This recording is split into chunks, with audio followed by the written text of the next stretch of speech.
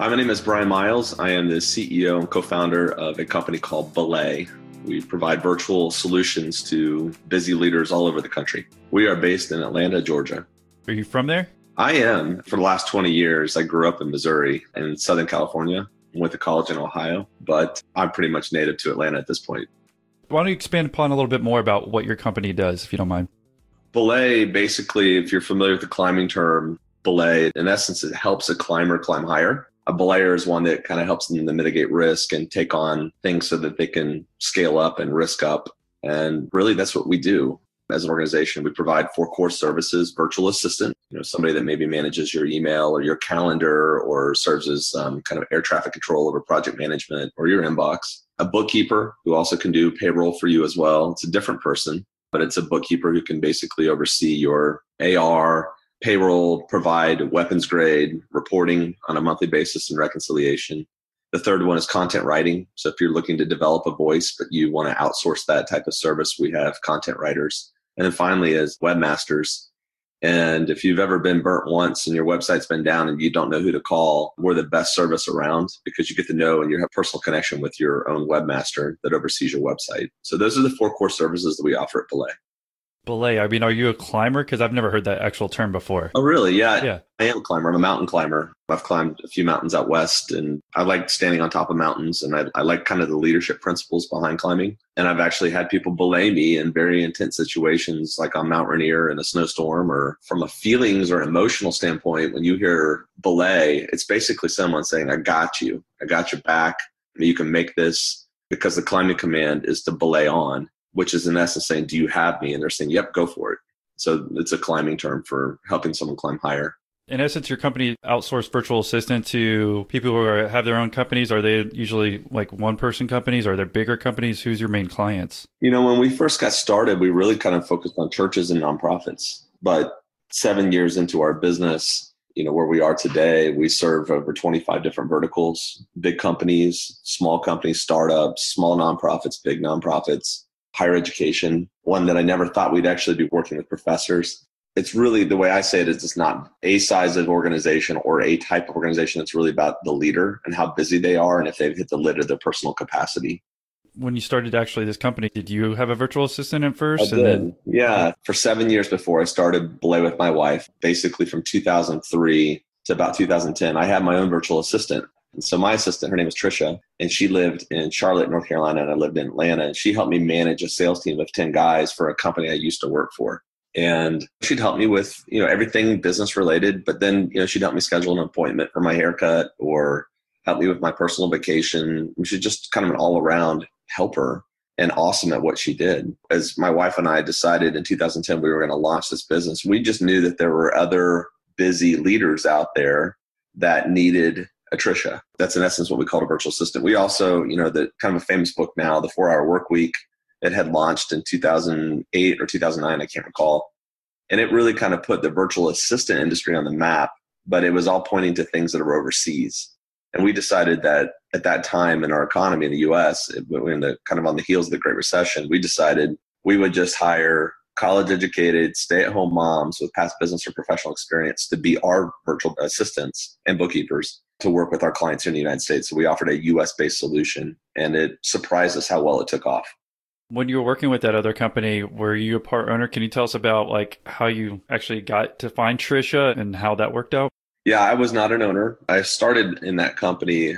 It was a church construction company. They built and renovated churches all over the U.S. It was a 40-year-old company, second generation owned. I was basically a sales guy for them at the Southeast market of the United States. And I got promoted over time to join their leadership team. And for me, I had worked with an assistant that was I inherited. And then when she left, I hired Trisha, and Trisha worked with me for pretty much the duration of the time I was there. When we decided to leave in 2010 and fund our own company, my wife and I, she left a really nice job too, working for a Fortune 10 company called McKesson. I went to Trisha and I said, listen, I'd love for you to work with us one day, but right now, all I can afford you is for 5 hours a week. The truth was that starting a business, I needed her 40 hours a week. Right. Yeah. But you can only afford 5. Yeah. So she goes, no problem, boss. I'll work with you. And so she kind of moonlighted with me for about a year until I could afford to bring her on as really our first employee besides my wife and I in our business. And today, I'm really proud to say that she's the COO of our company. and does a magnificent job. I practice what I preach. Today, I still have a virtual assistant. Her name is Paige. She lives about 45 minutes from me here in Metro Atlanta. I see her probably 12 times a year. But for the most part, we work day to day from a remote or virtual capacity. And were you paying your assistant at first by yourself, or was your company actually paying for it? You mean my former company? Yeah. They covered that cost because she was my assistant there when I worked there for that company. Yeah, but I know some people, for instance, like if you're making a high enough income that you can afford to pay for your own. Oh, yeah. Even if they won't. Even if the company won't, because I think a lot of people just trying to think of it. I mean, if you're getting paid enough, you can easily start outsourcing it by yourself, even if you've asked your company multiple times to do it and they won't. So I want to say that don't leave that from holding you back if you're listening and have that 9 to 5 and still need help. Boy, that's the truth. And we have that with our certain clients in our organization. They're very busy executives, but for whatever reason, their company policy is they won't pay for that. They just pay for it out of their own pocket because they see the benefit of it. That's a true example of a snapshot of a client's inside our company. Well, let's talk about the transition. I guess your wife, you're saying, left a really nice paying job as well? Yeah. So we had nice salaries, stable, what was perceived at the time, stable companies working for. And again, this was 2010. Kind of through the whole year, we did a lot of due diligence and planning. And we had friends and family that just kind of looked at us like, what are you thinking? And we had 2 young kids. They were 2 and 5 at the time. We kind of got to a place where we knew that this was the right next step for us as a couple and for our hopes. And we really wanted to take a risk at something because if it didn't work out, we could likely find jobs again. And so we just felt like it was the right time for us.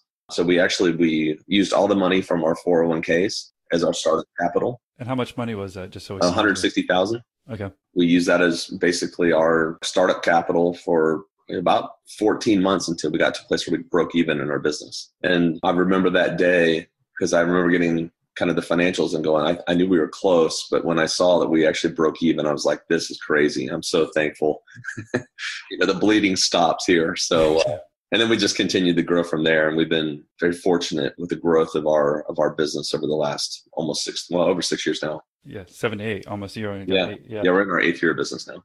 Let's talk about this 14 months, because if you don't mind, I'm going to just take it step by step. If someone was to grow their business, because that hurts right there, just listening to that, right? That you have to wait that long to break even. How do you keep yourself motivated? And let's just talk about the first few months getting started. Well, I remember even like for the first 18 months, I sold every deal that came through the door. I was the company sales guy. So kind of the proverbial, I would go hunt and my wife would clean and execute on our projects. And she was a project management professional. She was PMP certified. So and she had done that in a very large organization. She knew how to manage complexity. And a lot of our clients, they have complex lives. And so we just could onboard them and manage them very well as they kind of got up to speed working with their virtual assistant or their bookkeeper. But for the first 18 months, I sold every deal. And there would be times where I'd be working late at night after I put the kids to bed, just grinding out proposals or contracts. And I remember one time in particular, sending out a contract and thinking if this person signs this contract, that comes back after I have to pay our hard cost, this covers our cell phone bill.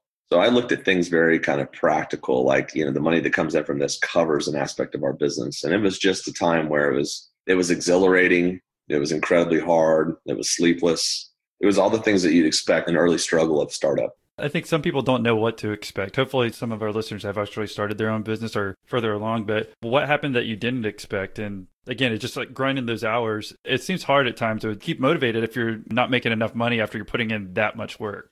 Fortunately, we had a couple of instances across those 14 months that we just knew that there was some wind in our sails, not maybe a lot of wind, but some wind.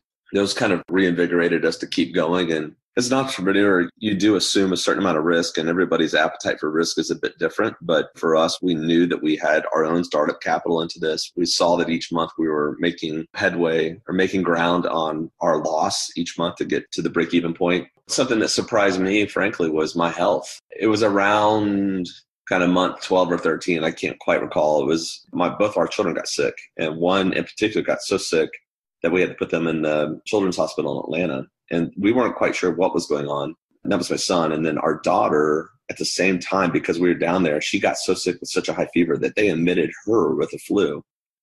And I'm like, we have this very expensive health insurance at the time because we were entrepreneurs, and the premiums were through the roof and the deductibles were ridiculous. And I just remember thinking like, man, this is going to be painful. And I just kind of got overwhelmed at that point, with all the business stuff, all the business requirements, trying to run this company. Now our kids are sick.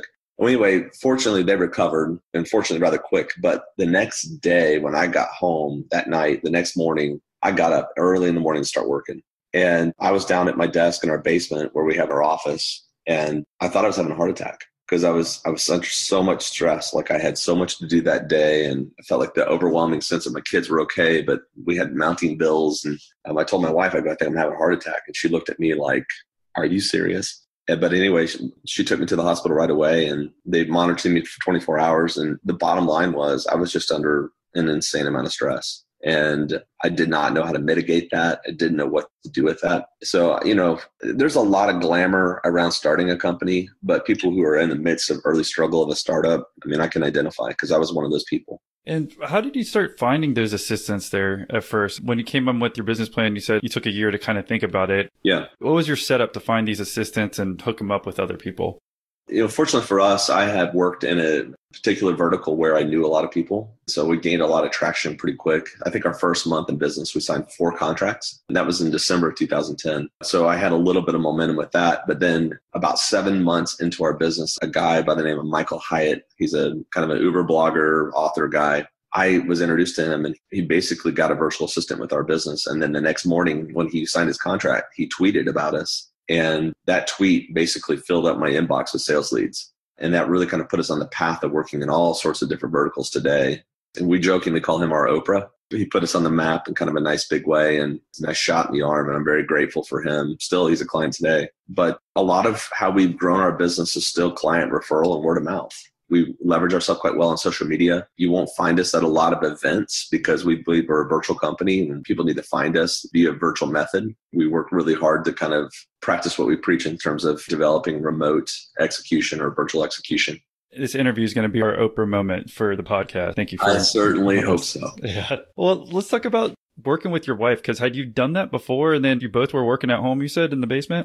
We never had worked together before. And when we started our business, she was 33 and I was 35. She had a great career for 10 years plus, and I did too. We decided we're going to do this, that we'd work together in our basement. We had just finished out our basement, so we had a nice little office. We've since moved to a new home, but that was a really special place for us. The amount of effort and energy and phone calls and Zoom calls and emails and contracts, you name it, that kind of flew out of that little office. That was a really fun time. And then, as our business continued to grow, we decided that we didn't need an office for our corporate team, and still believe that to be, the case today. Our corporate team today, with myself and my wife included in the corporate team, we're about 60 employees, 60 full-time people. We're all kind of the non-client facing people in our business at Belay. And then we have about 550 contractors that work around the United States for us. And they're the virtual assistants, the bookkeepers, the writers, and the webmasters. Do you find yourself getting store crazy, I guess, just staying at home and in the basement, even though it's cool that you were able to do that, but especially if you're both working together and you're both at home, it seems like that might be a struggle. The answer for me is no. I'm an introvert. It doesn't bother me at all. And I was in sales for a long time. So for me, working remote,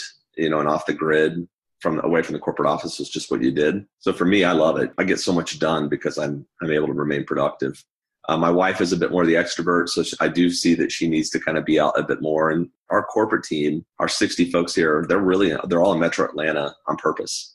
So we don't have an office, but we have a mandate that if you want to be on our corporate team, you have to be here in Metro Atlanta. So, our teams do meet. They'll use a co-work location space for a day, maybe for the collaborate on sales or marketing or relationship management, whatever their department is. She's able to get up a bit more.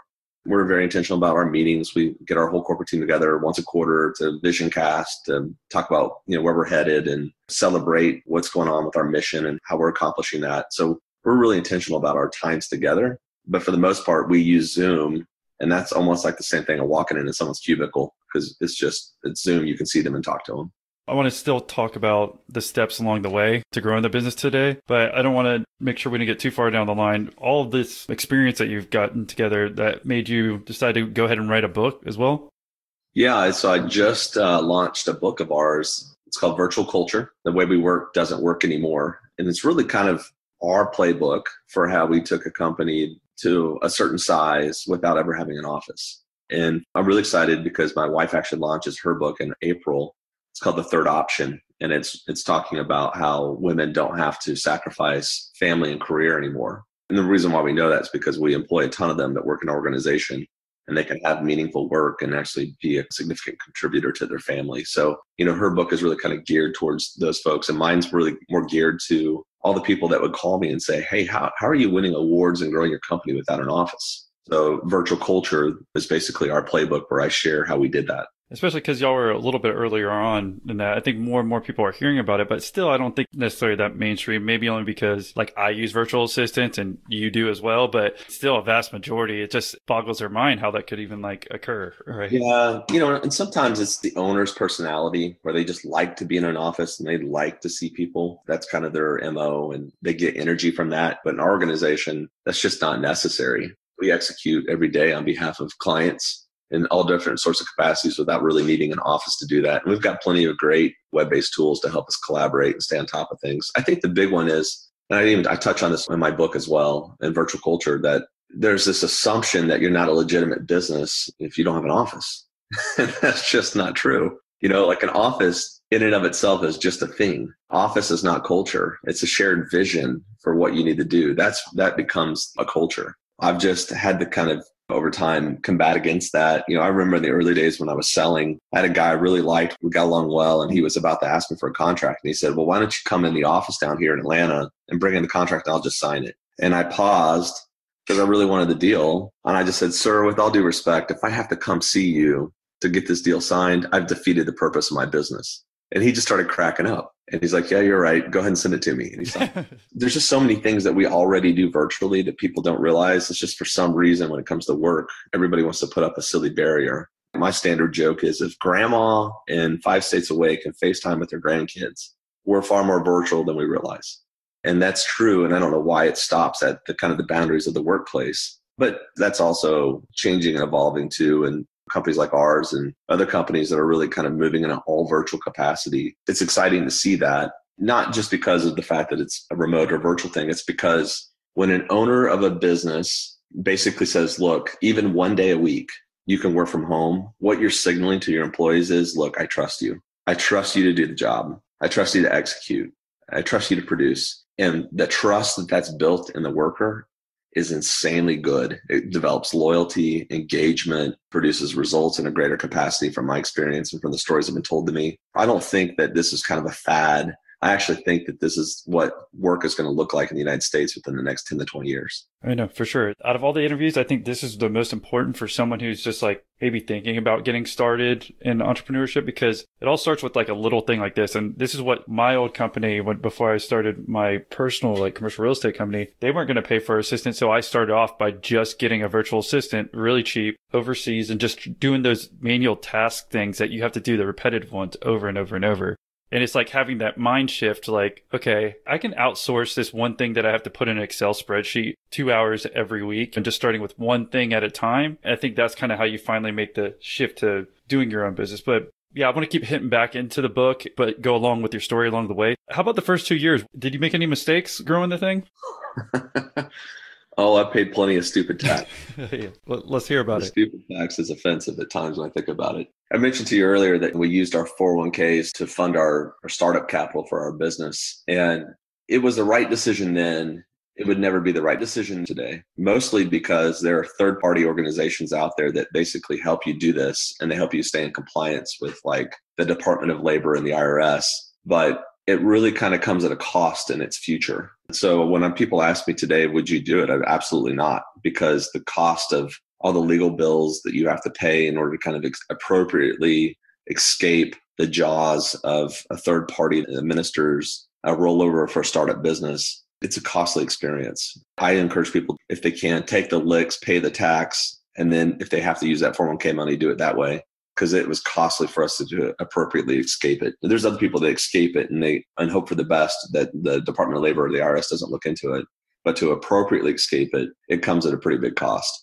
You're saying, because I don't think maybe some people don't know, normally What is the tax hit if you just take it out of your 401k? And then what were you trying to lower it to? Well, the penalties, they differ, but I mean, you can get dinged quite a bit. We're talking like in the 30 to 40%. Let's say it's $100,000 in your 401k. You're easily going to give them 30 to 40,000 to the feds. Your startup capital is obviously less. But if you want to do, which is referred to as a rollover for a startup business, which is take your 401k and convert it into actually shares into your new business, then there's a legitimate way to do that the government does approve currently. And you have to use a third-party administrator to do that. Then you can basically save that capital, that tax, in essence, that you would pay, and you can keep that to grow your business. At the time, we're like, yeah, that makes good sense. We need that money. But on the other side of it, once you become successful and you want to kind of change your corporate structure or anything like that, it's a nightmare. It takes a really smart employment attorney to appropriately work through all the documentation that's needed to escape something like that, and a really good CPA. So you thought you'd get by maybe only paying like $5,000 based on fees or something, and then over time it just ends up being even more than taxes? Well, the fees up front weren't that substantial. It was really on the backside, not even to the third-party administrator. It was just really to legitimately escape that structure that we had in place when we started. Because we had to start, most businesses will start with an LLC. We had to start with a C corporation because they mandate it. If you're going to do this, you have to create shares in your business. And because of all the Enron stuff, you have to have the business evaluated by a third party. And there's just a lot of kind of heavy regulation on how you do it. But then your tax, as a small business, if you start off as a C corporation, there's definitely some tax implications there as well. So I guess my encouragement would be is it sounds like a good thing. I would encourage you to talk to your CPA. That's really the right thing for you and for your business as you're starting. But my encouragement to you would be don't do it. Take the licks. That way you don't have to worry about the back end suffering our stupid tax. But at least you're smart enough to save. I think most people, unfortunately, don't even have that. That makes sense because, yeah, I've never heard of being able to get out of the taxes up front. But then, like you're saying, in the long run, ends up costing you way more, it sounds like, or than just that 30 or 40%. It does, because where it costs you more is simply this, is when you first start, your business is valued at practically nothing. But if you become successful and a couple, 3 years in, you're making maybe $1 million, $2 million in revenue. Well, your business is valued at a much higher value. So the value basically of your initial investment has increased significantly as well, which means you've got to pay tax on that. There's just a lot that kind of goes into that gain in your business to appropriately escape something like that. And it's funny too, because, I remember researching this back in August of 2010. And Entrepreneur Magazine did a huge article on it about, hey, this is a legitimate way to do that. For me, I just thought, this is perfect. I can't even believe that we're allowed to do this legally. And it is. It's still legal. It's just, I guess there's an assumption with most of these that their businesses aren't going to grow as wildly successful, or they're going to fail. And then it's really a moot point at that point. So you're unsubscribed from Entrepreneur Magazine now? No, I'm not. Surprisingly, last year we won Top Company Culture Award with Entrepreneur Magazine for our company. And ironically, we were number one on the list last year, 2017, but we did it without an office. Did you tell them that it was their fault with the payment? No, That's why. No. The truth is, it's my fault. I made that. Yeah, you got to take ownership. I'm just joking around. And I guess that's part of the reason that led you to write the book, is that Entrepreneurship Magazine came to you, but were other people coming to you over time? And the reason you wanted to write the book? Well, a lot of the reason why I wrote the book was as we kind of got more known, we hit the Inc. 5000 list 3 times in a row, and this award, and we won a few other awards. And when people started to look under the covers, they realized we didn't have an office. And that was intriguing. So I'd have large corporations and small startups call and say, okay, how did you do this? Because I never want an office, or we're going to abandon our office. And I just kind of coaching people and giving them my thoughts over time and blogging on it. And I just got to this place where I had a body of work where I could create really our playbook and just share that with the world. That's really the reason for Virtual Culture, is my way of saying, hey, this is how we did it. Mm-hmm. You talked about some stupid tax in the first couple of years. Was there any more along the way? Yeah. You get to a certain size and you start to think like, well, maybe there's better talent that can help us kind of grow to the next level. And on a couple of different occasions, we had tried to hire from the outside, rock stars with amazing resumes. And it was just like a bad surgery or a bad skin graft where it just didn't take like the way it should. And in both instances, when they were brought in kind of higher capacity roles, our revenue would suffer. You could see it. Historically, you could just look back over the 6 months or so that we kind of let them be there and try and lead, that our revenue would suffer. Interestingly, when we decided to create the focus of promoting from within and really make that publicly known inside our company, we found that leaders rose up in our business, and we created a kind of a leadership pipeline for that. But stupid tax for me was just making this assumption that the best talent lied outside of our business, when the truth was amazing talent was already within our business that had already swallowed the hook on what we were doing and could rise to the occasion. And years 2 to year 3, I mean, was it still just you and your wife? No, we had at that point, from year 2 to year 3, we had grown to probably about 8 to 10 corporate team people. And, our margins were thin because we're really reinvesting that net back into our business. We had grown to about 8 to 10 people at that point. And how many virtual assistants had you assigned up? That's a great question. I would say we were probably around 40 to 50 virtual assistants at that time and maybe 10 bookkeepers. I guess there had to be certain hurdles that helped you also write virtual culture, because it seems like obviously it'd be hard to do that, but along the way, were you finding different issues with the virtual assistants you were signing out, or was it more within your own company that you were trying to make sure the culture ended up being great? Some of the greater challenges aren't with our contractors, our virtual assistants, our bookkeepers, writers, and webmasters. We make it really clear what's expected of them, and we've got a really great mechanism in place to kind of work with them and help them with people and with services. And so there's a good expectation that's there for them serving our client. A lot of our issues, frankly, came with our corporate team and scaling the non-client facing sides of the business. How many relationship managers do we need? Our relationship managers are basically responsible for the clients and the contractors and the relationship. As those have continued to grow in our business, that's a big thing to scale and figure out, because it takes people and that's not cheap. What technology we're going to use as we evolve, because the things you use in $1 million in revenue are probably not the things you're doing at 15 million. And that's true of systems and processes as well, and benefits and you name it. So you have to kind of be willing to change and to adjust yourself as you go. I tell my leadership team this all the time, is that the things that got us here will not be the things that get us there. And I know it's a bit cliche, but it's true. We went through a season where we read a book called Scaling Up. And in the book, it talks about businesses go through seasons called the Valley of Death, where some don't make it out of the Valley of Death and others, they figure it out and they kind of scale up from there. And those happen around $1 million in sales, and then another at 10 million in sales, and then another at 50 million in sales. And really what it is, it's revisiting all the things that got you to that point and be willing to say, I'm not going to do it that way anymore. And we've just been really brave to not. We just say, look, we can kill this. We don't have to do this anymore. This is silly. This is redundant or whatever. And we've got a great leadership team that really kind of believes in that philosophy as well. Yeah, because it seems like when you'd outsource a virtual assistant to, let's say, it's one C-level employee, that's easy for them to maintain because it's like a one-to-one relationship where they can easily communicate. The issue comes in when you have this many virtual assistants for your own personal company and you're trying to keep that culture and that communication. So tell us like what tools you used maybe in the beginning and then to where you've kind of grown or how you've grown that culture. Because personally, that's kind of where I'm at as well in my business and with the podcast, that I have not just one assistant where before I had one or two that were main drivers, but now I have a team of like 4 or 5. So it becomes definitely a different type of way to communicate. Yeah. What I found was and my wife too, as we've kind of grew up the business, what we realized as us as leaders and now our leadership team, that the how and the when and the what is very important, but the why is always better, because we make the assumption that we're working with adults. We're making the assumption that we trust these adults and we trust them with the why. And so the more we can communicate the why and kind of the why behind things, they can really execute all the other things, because the why informs everything else. It trumps it too. And so our meetings sometimes, or not sometimes, quite often we'll start with, hey, this is why we're here, or this is why we're changing this process, or this is why we're doing this thing. And then we trust our team to kind of fill in the blanks. And the cool thing is that if you're just kind of scaling up, it's delegating the why, not the what. And it took us a while to kind of figure that out. And, there's probably some listeners right now, they're like, oh, I get it. And there's other ones probably scratching their head like, that makes no sense to me. But the truth is, when you start to realize that you have adults working for you and you're asking them to do certain things, when you show them the end result, which is the why and why it's important to them, and you give them permission to kind of backfill that in, they'll likely do it quicker and better than you could do it.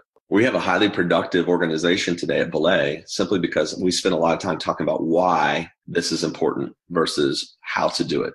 Could you expand in detail something, I guess, recently that you've had to explain the why? Sure. Back in 2016, we went through a pretty big corporate initiative. So we got everybody together on a special day, our corporate team of about 60 folks. And we said, look, this is the decision we've made as owners of the business. This is what we're doing. But more importantly, this is why we're doing it. It's a huge undertaking and we need everybody to play their part, but this is why. And numerous times over the course of the 5 to 7 months it took to execute on the initiative, everybody kept on coming back to, this is why this is important. It's not a matter how or how hard it is or the what or the when. They all knew this is why this is important to the success of Belay. And the reason why I know that this wasn't just some silly kind of high-level leadership principle is because I had employees coming up to me and say, we know why this is so important.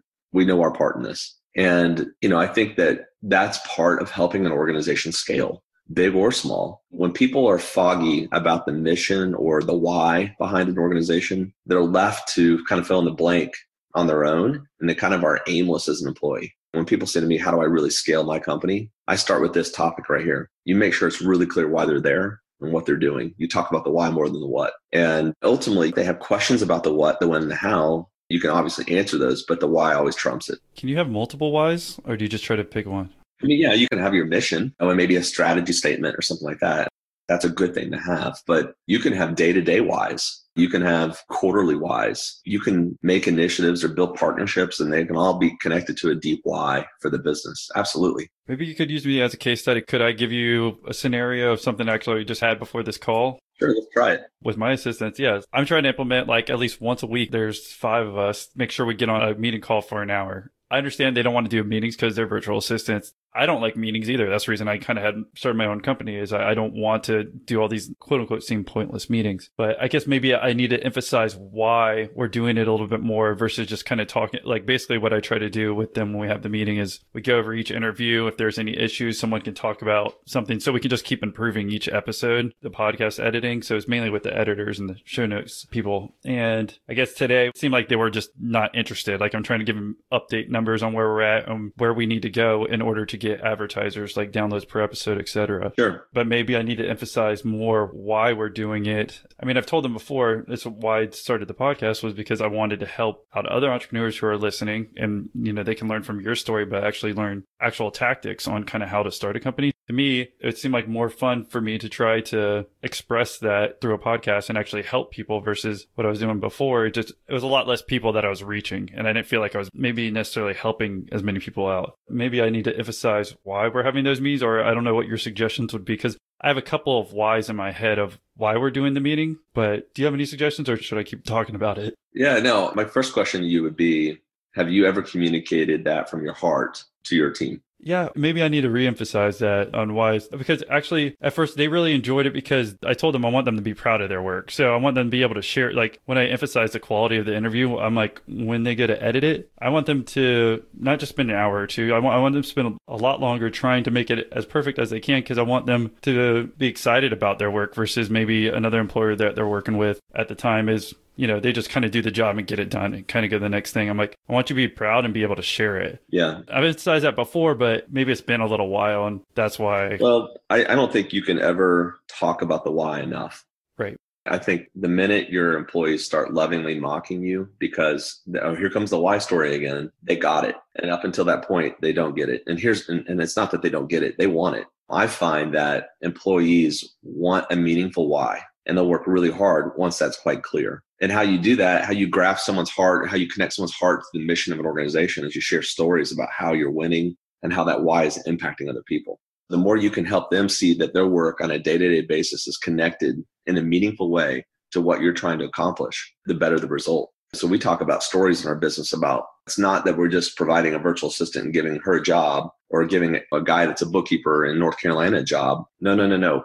It's a step further. It's those clients, and they're out of breath and they need help and they can't get to that kid's soccer game, or they can't produce that result, or they're about to burn out. And we intervene and we step in and we help those people. And why that's important is because their family gets help. They get to grow their business. Maybe other people's jobs are connected to that leader. There's so much of what you do on a day-to-day basis that significantly helps grow them, and it helps grow organization. When you can help them tie themselves back to the what, the how, the when, back to the bigger why, it's powerful. And as a leader and anybody listening, if you haven't taken the time recently to kind of share with the people that work for you the heart of why you started the business or why you fell in love with the business, then that's on you as a leader. You need to share that story and make sure that there's a meaningful connection for your employees to go, oh, that's right. That's why I'm here.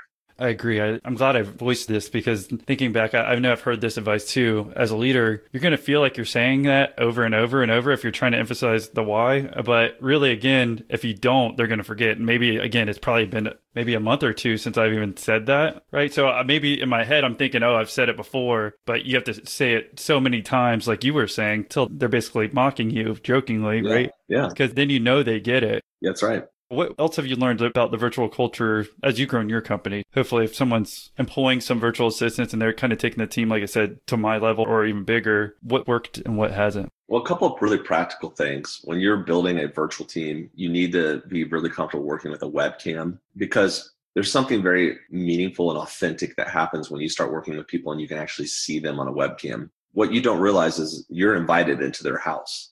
And it's actually more authentic than if it's invited into their cubicle in an office. And so what happens is over time, instead of just saying, hey, can I have a quick call with you? And you do it on a phone call, you just have a conversation across a webcam and you just talk and you get the job done, you do the thing, whatever, but you saw each other. And so we Zoom all the time in our business. Like if someone wants to talk to me, they send me a Zoom link.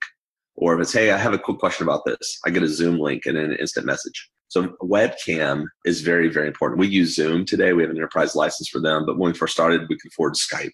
We've tried them all, but we landed with Zoom. But having a web camera and actually seeing each other, even though it's virtual, is very, very important. And then here's the thing. You give grace to the people on the other side. They might be sick. They may not be dressed in Sunday's best, but that's okay because that's real life. And I've just found that over time, you can really build meaningful connection with people via webcam. And then when they get together face to face and, in real person, it's really meaningful because they've got a deep rapport with these folks. Another really practical thing I would tell is if you're doing team calls, like on a Zoom call or a web-based call, is do not let anybody go on mute or hide their camera. Because the truth is as I'm talking, and if you're listening to this, you might be doing 55 other things, but I can't see you and I can't hear you. The minute you demand that everybody stays off mute and shows their video camera, you have their undivided attention and they're more meaningful. It's a more productive meeting. So we've just decided that in our business, unless there's some, crazy dog barking for a second or a barista grinding beans, go on mute for 1 second, but the expectation is you're never on mute. You're always present in our calls. We're only doing audio, but I do have your full attention. But I agree with you. Well, that's what I started implementing on my calls, like right when I got back, because I actually went over there to the Philippines to meet all of them. Yeah. And when I got back, I said, now that we've all met in person, because it had been a couple months beforehand when I just hired the audio editors, I said, hey, we're going to do video calls for now. And so I can tell, and it really has helped because then if they're doing something else or not. And again, just seeing them for a minute, to me, it's helped because a lot of those virtual assistants that were working with me before, that they have other jobs where they don't get to meet the clients or they don't get to meet the other virtual assistants who work together. That was part of the reason I wanted to do video calls with everybody so it feels like more of a team. Yeah, that's exactly right. And you can have a great, meaningful team and do it kind of in a remote capacity as long as you can see each other and hear each other. And I'm telling you, the mute button is the devil. Yeah. What other tips have you learned? Because these are really good, especially, like I said, more companies are going to lean towards this. Maybe any practical tips or anything else from the book that we can learn from? Yeah, a couple of things. We've realized that in a virtual environment, it can become a problem, potentially, because there's really the accountability piece is not there because you can't see in everybody's office where they work. It can create a place where people could gossip. And for us, we have a no gossip policy in our business. If you gossip, you're fired. And we just make it really clear. We may love you. You may produce great results in our business. But if you are gossiping and we find out about it, you're gone. We make it clear in the employee handbook. We talk about it. We train on it. We just don't believe that gossip has a place in our business. And we define gossip simply. Gossip for us is taking your problem that somebody can do nothing about it. So the right way to handle the problem that you have is to take that up in an organization to your manager. If for whatever reason you feel like you can't take it up to your manager, you can take it to HR. You can take it to anybody that's up above you, kind of on the org chart, if you will. And then they'll help you address the problem. The worst thing you can do with your problem is take it to a peer or worse, somebody that reports to you. Because you're taking the problem, somebody can do nothing about it, and you're poisoning their waters unnecessarily. In a virtual company, that can happen real easy if you're not careful. We've just made it really clear. And I've over the course of 8 years of being in business, we've had to fire 3 people because of that. Yeah. Could you tell us how that would happen? Because, I would think it almost would be harder. And I 100% agree with what you're saying. I don't even really like us being like with friendship or anything because I just don't have time for that shit. Yep. I mean, it's just negativity is not going to bring anything positive. I definitely want to make sure that I emphasize that if that's an issue, because to me, it almost seemed like it would happen more when I was actually at the office job because it's a little bit easier, I guess, on free time. But how could we keep that from happening on a virtual assistant level? And when could that happen possibly? Well, it could just be that an employee's upset and they just call one of their coworkers and say, did you know about this? And that's gossip. And we just put up with it. Frankly, I think it's really easy in a virtual company to do that. We realized that early on in our business in about 2012. And we just said, look, this is something we will not stand for. This has no place in our business. If unfortunately you do this, you will be fired. There's no warning. This is it. And we made it clear in our own handbook. They sign off on it. They train on it. We talk about it periodically. They just know that gossip equals fired in our business. And, you can have this as a great policy if you have an office too. Yeah, I think you should do it in either one. That makes sense. I guess you're just at a scale level where it's easier if they know each other, and maybe it's more of it depends on the culture as well. Just like if they're in the US versus not, and how many people you have hired. Because if you only have a couple at first, then... Yeah, you can kind of tell. Yeah. And typically it happens. You start to see someone go sideways in their work product, or they're grumbling. They're not handling it well. And they're not communicating the issues well. I mean, you can kind of start to see it happening. Unfortunately, most times they end up digging their own grave when it comes to that. But we do practice what we preach. If we've had 3 people over 8 years gossip, and good people, but they're not working here anymore.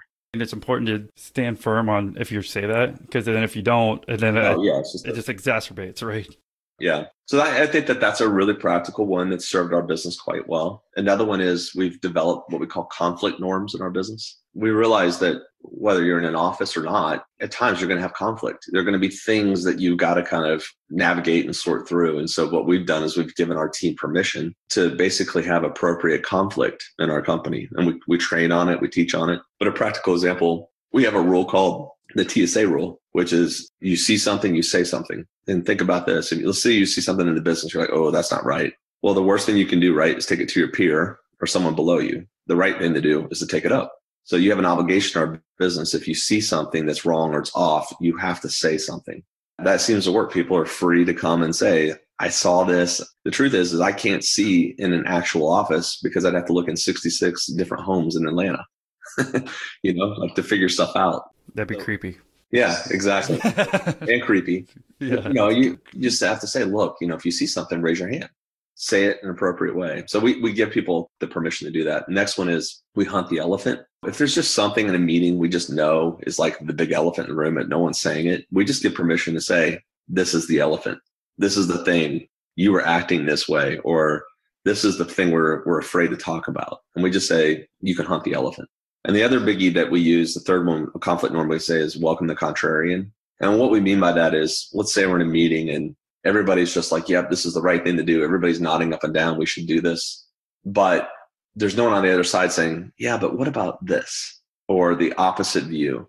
Even if everybody's in agreement, we'll ask somebody to play the role of the contrarian so that we can have the best decision coming out of that experience. So we say we welcome the contrarian. In a practical sense, there's going to be people that might be maybe greater in terms of leadership in the business or history with the business or whatever. And you have maybe a new person that's like, yeah, but what about this?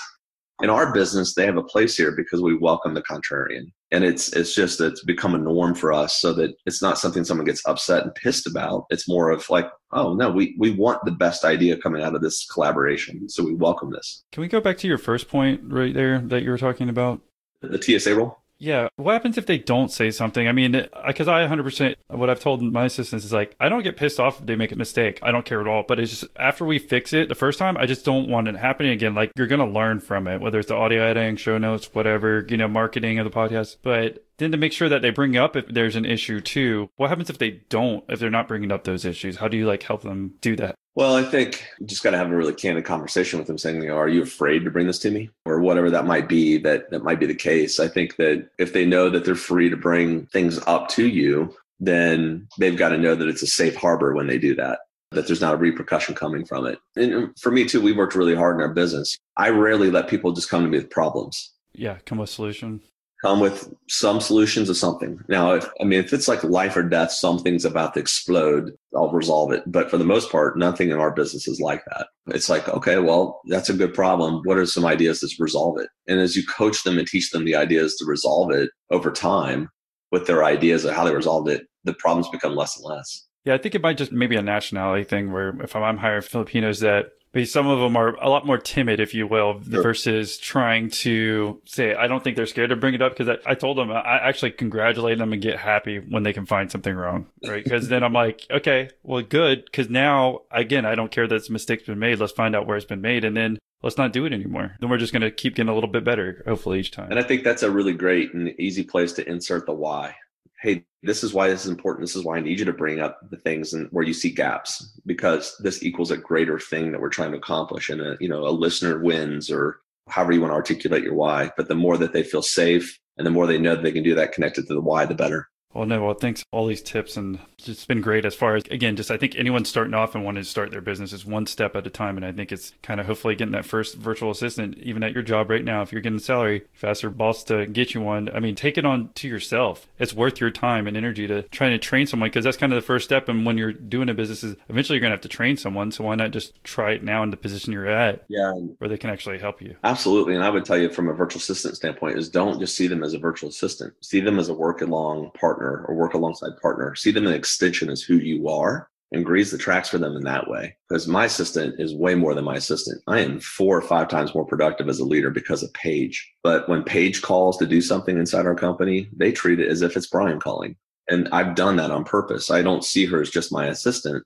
I see her as a person that's my work alongside partner. And man, the best clients we have virtual assistants with us, the best ones, they get it. They get that exact point, and they literally can't live without them at that point. Yeah, no, 100% agree. Like me, I'm my right hand man, equally. I mean, between the two of us, it seems like I have 6 people. There you go. Yeah. Because then you just get so in sync and we're so spot on doing things. It almost seems like that. But then, like you said, it's kind of growing that culture from just kind of having a one main assistant to having a couple to growing it, hopefully the size of yours at one point. So yeah, no, we appreciate you having all these tips. And kind of in closing, like, where are you at today and what do you see for the future for your company? I'm excited for the future success of Belay. I think that one of the things that always I scratch my head about is we're just not known. We've got tons of customers, we're growing, but we haven't really done traditional advertising. And so that'll probably be an area that we're going to look at in our future, is how we can kind of become more mainstream in the United States with our business. We're considering some international moves with our business. There's certain markets that we think that are the way in our model makes sense. So, we're looking at that stuff right now as an organization. And then frankly, just continuing to look at how we scale our business. And that'll probably be with the introduction of new technology that we'll probably create because we can afford to do that today. Same struggles that other businesses have at $10, $15 million in sales. We're the same place. We're looking how we scale up to maybe make it a $50 to $100 million company or more. I think you're in a good space too, because it should be a market that just keeps growing, right? Versus you're not like selling paper, I guess, per se. So yeah, it's interesting right now. Unemployment is like at 4 point nothing. When we first started our company, it was at 9.6. We believe that as the market kind of slows a little bit and jobs become a bit more scarce, we find that we're in much more need at that point. So we're thriving quite well in a market where people don't technically need us and they can put an ad to their payroll. So we're excited, frankly, for, an uptick a little bit in the true employment rate, just simply because adding people to their own payroll, they start scratching their head and say, outsourcing is really a good idea. Yeah, no, understood. Then you're getting rid of that hard fixed cost too. That's right. Yeah. There's so many reasons to go with it. What happened to someone who was listening and wanted to hire an assistant through you? Could you tell them a little bit more about how they could get one? I don't know if you have generic rates that they could get. Yeah, no, we start with the conversation. Every one of our clients that become our clients starts the conversation with one of our solution consultants, our salespeople. They have about a 30-minute phone call with them. We understand their needs. We let them ask us questions. We talk about price. We ask them a lot of questions too. The truth is we're qualifying them just as much as they're qualifying us. We get to pick our clients, and we really want the best clients to serve. We've got amazing people ready to serve our clients, but we want to make sure that's a good fit for them too. So there's a good back and forth in that 30-minute phone call where we're just making sure we understand the needs of the client. And then we share pricing at that point based on what their actual need is. It's a little bit custom. We don't publish our rates on our site on purpose, simply because we want to make sure that we're making sure that we're meeting their needs before we give them a custom price. Can you tell us a little bit about that? Because I don't know if you had it at one point, maybe you would have had it, and if that was an issue, because I've always found that interesting because if you just wanted a bookkeeper versus wanting a full-time assistant that does a lot of different things, obviously the rates seems like they could be a lot different. Yeah, I guess the assumption, and we've never published our prices on our website ever. And mostly it's because we don't assume that we understand the customer before we talk to them. A person may need payroll and they may want to be paid once a month, and then they have light bookkeeping and limited transactions, whereas another customer may have a ton of transactions and wants to be paid every month or every week. But it's like there's just too much variability. And one client might need help managing their email and serving as air traffic control over their inbox. And then another client might need help managing their calendar or project management. There's just so much variability that we decided long ago that we wouldn't let price be the first reason why someone would consider us. We decided that price would be important, but it wouldn't be the first thing that drives why people talk to us. And those were some perfect use cases on what someone could use a virtual assistant. Do you have a couple more? And then if you want to say the website to make sure that everyone has a chance to have a conversation with y'all, that'd be great. There's just so many things professionally and personally that a virtual assistant can do for a leader. My assistant helps me schedule my haircuts and manage vacation stuff. I've got a second home. She helps me kind of oversee some of that stuff, manage kids' dental appointments. And then she helps me in the business day to day, managing my email. She's my air traffic controller over my inbox. I get about 150 emails a day, and I probably only really reply to about 20 because, most leaders in businesses, as they grow, you realize you're really just kind of the router. People come to you, but you're really not the one to solve it. And so you got to kind of point the communication to the people in the business. Bookkeepers, what we try and say is, there's a huge difference between an accountant and a bookkeeper. An accountant interprets financials. A bookkeeper creates the financials. And they got to be weapons grade. If you're going to make good decisions, they got to be weapons grade bookkeeping. And that's what we do. We have great people that are highly qualified here in the US that manage the books for many great organizations out there. And those leaders, we basically jokingly call it, but it's true. It's weapons grade bookkeeping. And that makes sense what you just said there too, because even if you had a crappier CPA, but you're bringing them everything with all the details there, it's much easier for that not great CPA to figure it out versus a great CPA having to go through a cruddy financial statements. That's right. It's hard to interpret anything when your books are a hot mess. Right.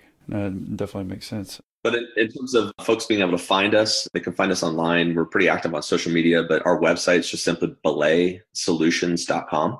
We call ourselves Belay, but it's just belaysolutions.com. And then we're out there on Twitter, Instagram, Facebook, you name it.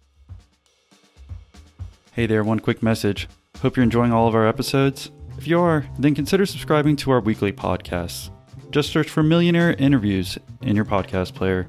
And be sure to look for the Chuck Norris album artwork. Thanks again for tuning in. And if someone personally wanted to say thank you for doing the interview, what's the best way for them to reach you? Is it social media or email? Yeah, social media. I'm really active at Bryan Miles, BRYANMILES on Twitter. And I'm very active on Instagram as well. Well, thank you for doing the interview, Bryan. I mean, if there's one last thing that you want to leave our listeners with, what would that be? I would say that America, and depending on where you're hearing this, if you're in a different country even, but I would just say that in your nation where you are, if you're considering starting a business or you're in the throes of it right now, is we need you. We need more small businesses because really it's the backbone of an economy. It's not just that we need you to produce jobs. We need you to produce meaningful jobs that people want to connect their heart to. People are going to spend a lot of their life and their actual waking hours working in your organization. So it should be a place of very good meaning so that when they go home each night, they feel like they're satisfied because they helped move the dial in your mission. It's one thing to provide a paycheck. It's another to produce a meaningful employee that cares about the organization and has meaning in their life. So I'd just say I'd encourage you, keep going, keep fighting for what's right in your business and for your economy and in your country. And I'm personally cheering you on.